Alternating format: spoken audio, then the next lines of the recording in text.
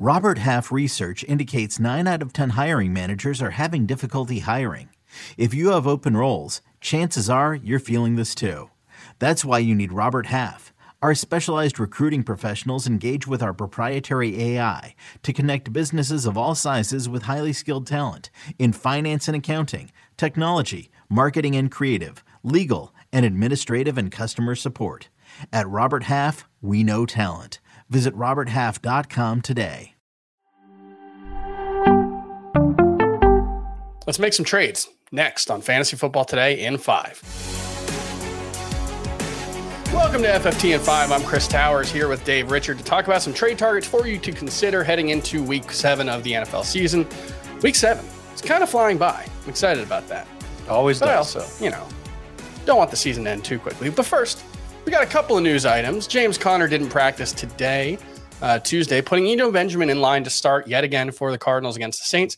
He was disappointing in Week 6. Saints, not a great matchup. Where do you have Eno Benjamin ranked for Week 7? He's a flex. I don't love him as much as I did last week. His best run last week was 11 yards, and it was called back by holding. So officially, his longest run was 6 yards. They didn't use him as much as a pass catcher as I thought they would. Yeah. And that's something that I wish that they would do more of, but they're getting DeAndre Hopkins back. They've got, theoretically, Robbie Anderson ready to go to help replace Marquise Brown. I don't think their game plan is going to be, all right, let's load up the targets to Eno Benjamin. Don't see that happening. And as much as I love running backs on the short week, I'm not really thrilled to start Benjamin. I think he's a pretty good bye week replacement in PPR.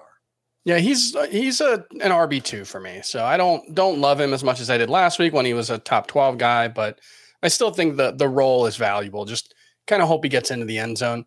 Another guy who sounds like he's going to have a big opportunity in Week 7 in that Thursday night game is Chris Olave, who has been cleared from the concussion that cost him Week 6. Michael Thomas and Jarvis Landry still aren't practicing. I'm not expecting them to play. Not really sure who's going to be the quarterback for the Saints, but I'm not sure it matters so much. Chris Olave has been good with both Jameis Winston and Andy Dalton. Where do you rank Chris Olave this week?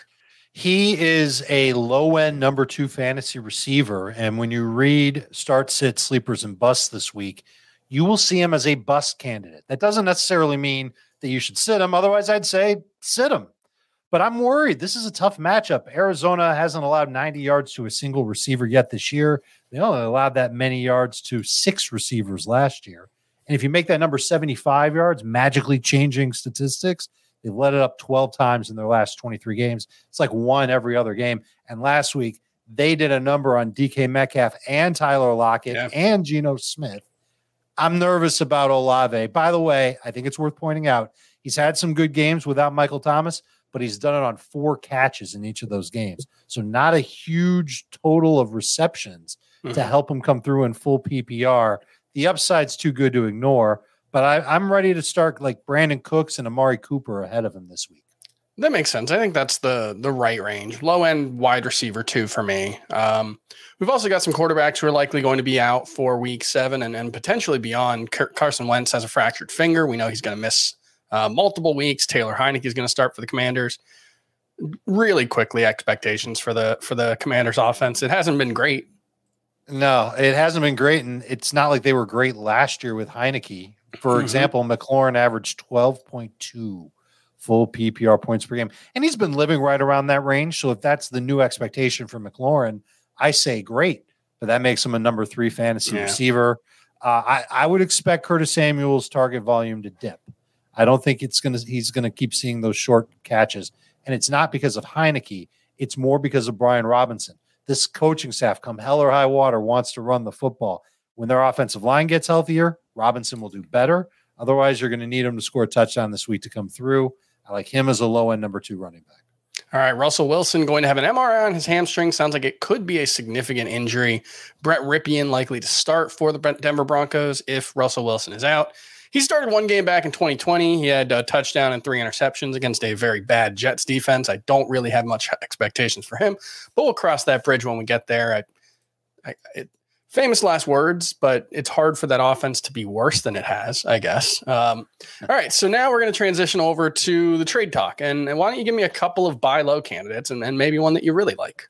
My favorite buy low candidate is Aaron Jones. He's easily the Packers' best running back. He's top 15 among all running backs in yards per carry, rush EPA, good, efficient stats like that. He also ranks well in receptions, yard after catch per reception. They've got to start running it more. And I don't think A.J. Dillon's the right guy to get it done. They can use him in some short yardage situations, but give more work to Aaron Jones. And fantasy managers are freaking out about Aaron Jones. I'm trying to trade for him in a bunch of leagues.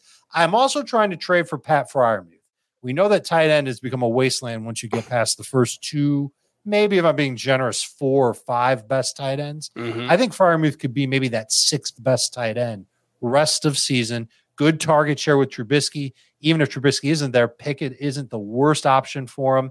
He's either first or second on the Steelers in target share, red zone targets, end zone targets, yards per catch, and tackles avoided. This is a tight end on a team with a lot of other really good, talented players who I think you can get on the cheap.